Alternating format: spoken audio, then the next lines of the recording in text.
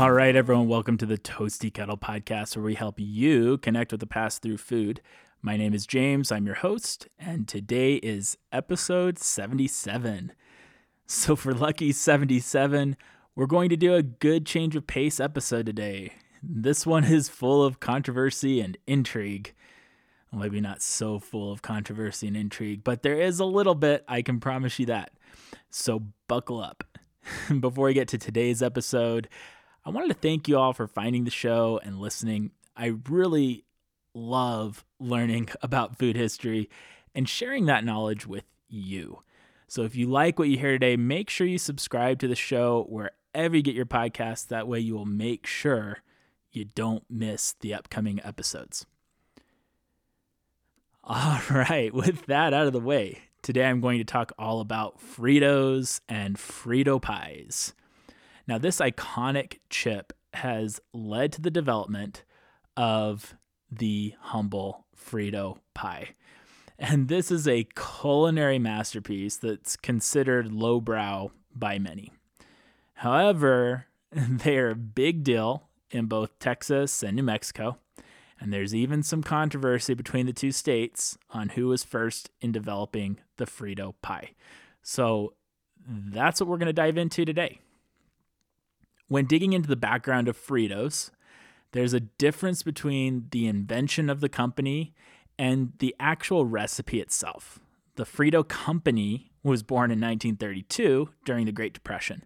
Charles Elmer Doolin worked at the Highland Park Confectionery in San Antonio, Texas, and this was a company that was owned by his family, by his father, mother, and brother, and they were always trying to add new products to their portfolio. They decided they needed something salty to offset all of the sweets that they had to offer.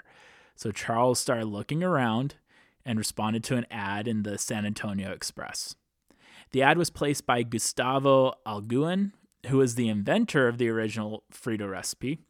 He was from Mexico originally, and he was looking for a quick payday so that he can have money to move back to Oaxaca, Mexico.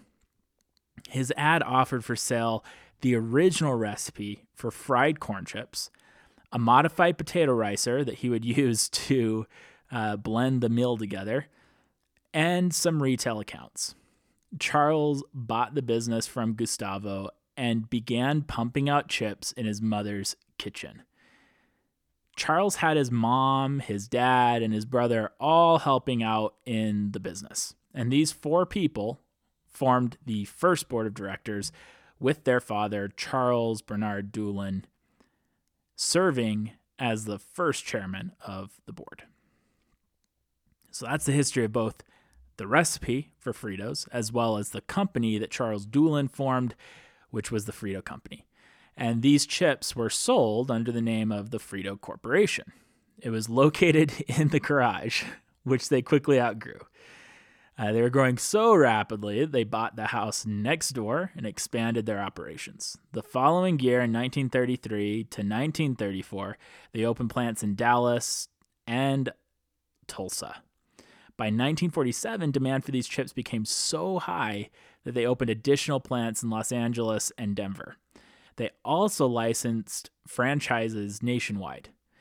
And this is a similar model that we would see with sodas. Through the late 1800s and early 1900s, you would have bottling companies that would own the rights in certain parts geographically to bottle certain flavors of soda from different companies. And this is a similar concept where you have companies nationwide who own the exclusive rights to distribute Fritos in that part of the company. One of their most famous franchisees was H.W. Lay. You might have heard of Lay's potato chips. So H.W. Lay and Company had the exclusive franchise rights to sell Fritos in the southeastern United States. And this relationship with Lay was really instrumental in helping Fritos take off. It was mutually beneficial. So H.W. Lay had the rights to distribute Fritos in the southeastern United States, and Charles Doolin had the exclusive rights to sell Lay's potato chips in the southwestern United States. So that's where you get that classic Frito-Lay connection. As the company grew and expanded, they developed other products. You may have heard of Cheetos. I don't know if anyone out there has heard of those. And they've also developed additional Frito flavors and various dips. Charles was obsessed with perfecting the Frito recipe. He even went as far as to work with local farmers in Texas to develop his own special hybrid corn variety. He felt this specific variety gave Fritos the perfect flavor. So again, he did that classic thing. If you want to control the final product, control what's going into it. So that's the history of Fritos. That's how they started. That's how they took off. Now that we've gone through that history of Fritos, I'm going to turn my attention to Frito pies. And we have to first discuss, what is a Frito pie? A Frito pie is comfort food central. You get a small bag of Fritos, open the bag, add in chili, cheese, and some chopped onion. That's it. Some people will get fancy and add pickled jalapenos or sour cream, among other toppings.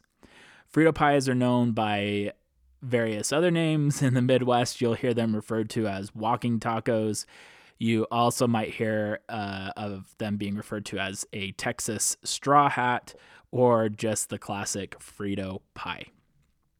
You'll find these all over Texas. Go to any high school football game, any state fair, any fairground in Texas, and you're in business. You'll easily find many people willing to slice open a bag of Fritos and ladle Hormel chili into it. Now, they're traditionally served in a paper boat with a bag of chips split down the middle and the chili and cheese poured right on top inside. How can you go wrong with that?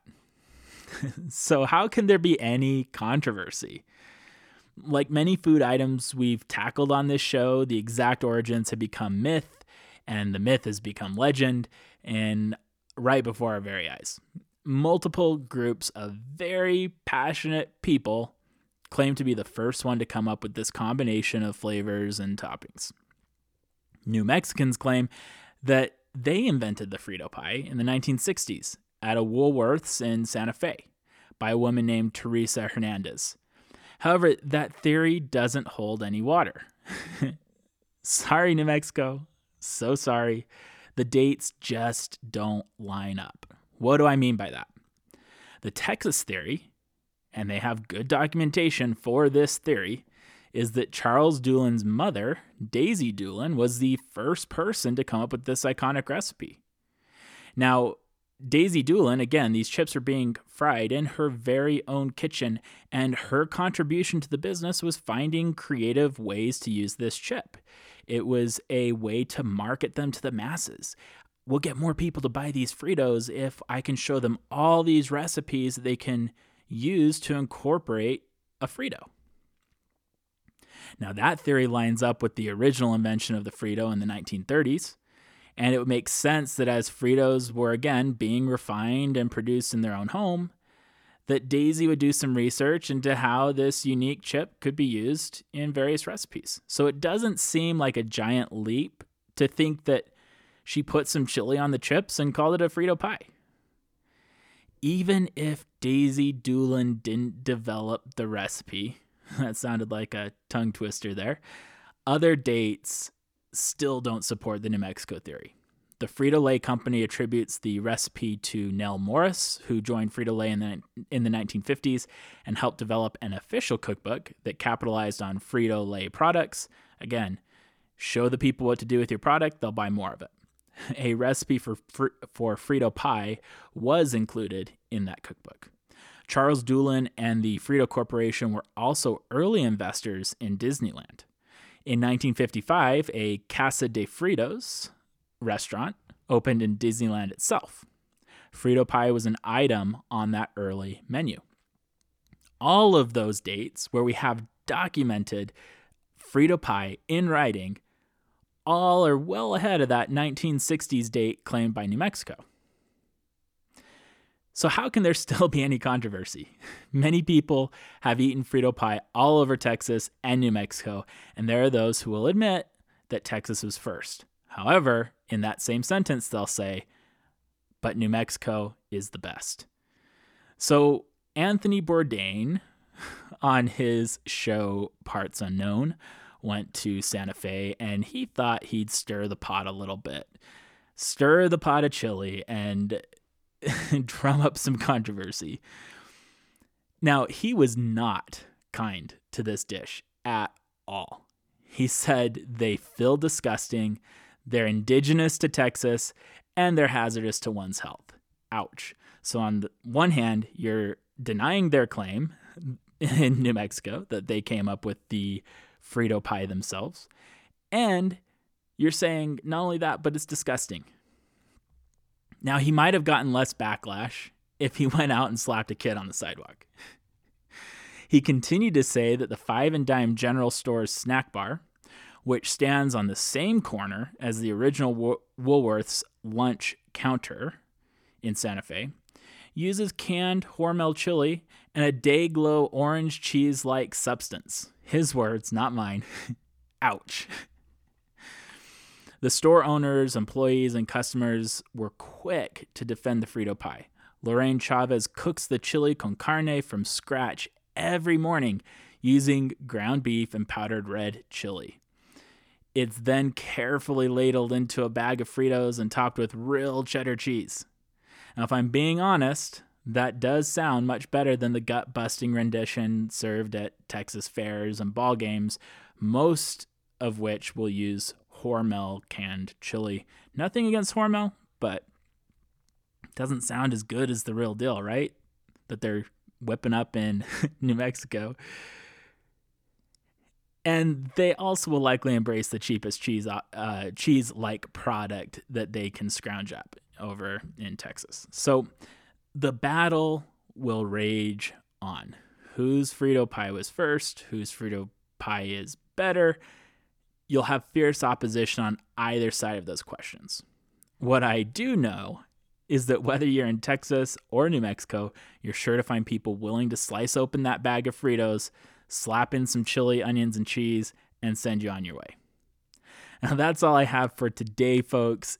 If you like what you heard, make sure you subscribe to the show. And again, if you really, really liked what you heard, consider leaving a few words in a review wherever you get your podcasts. It will really help grow the show.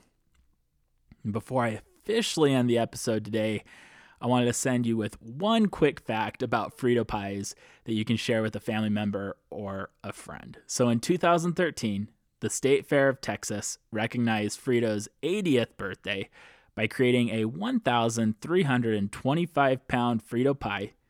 It required 660 cans of Hormel chili and 635 bags of Fritos. And my research was inconclusive if they also supplied the Pepto-Bismol. Until next week.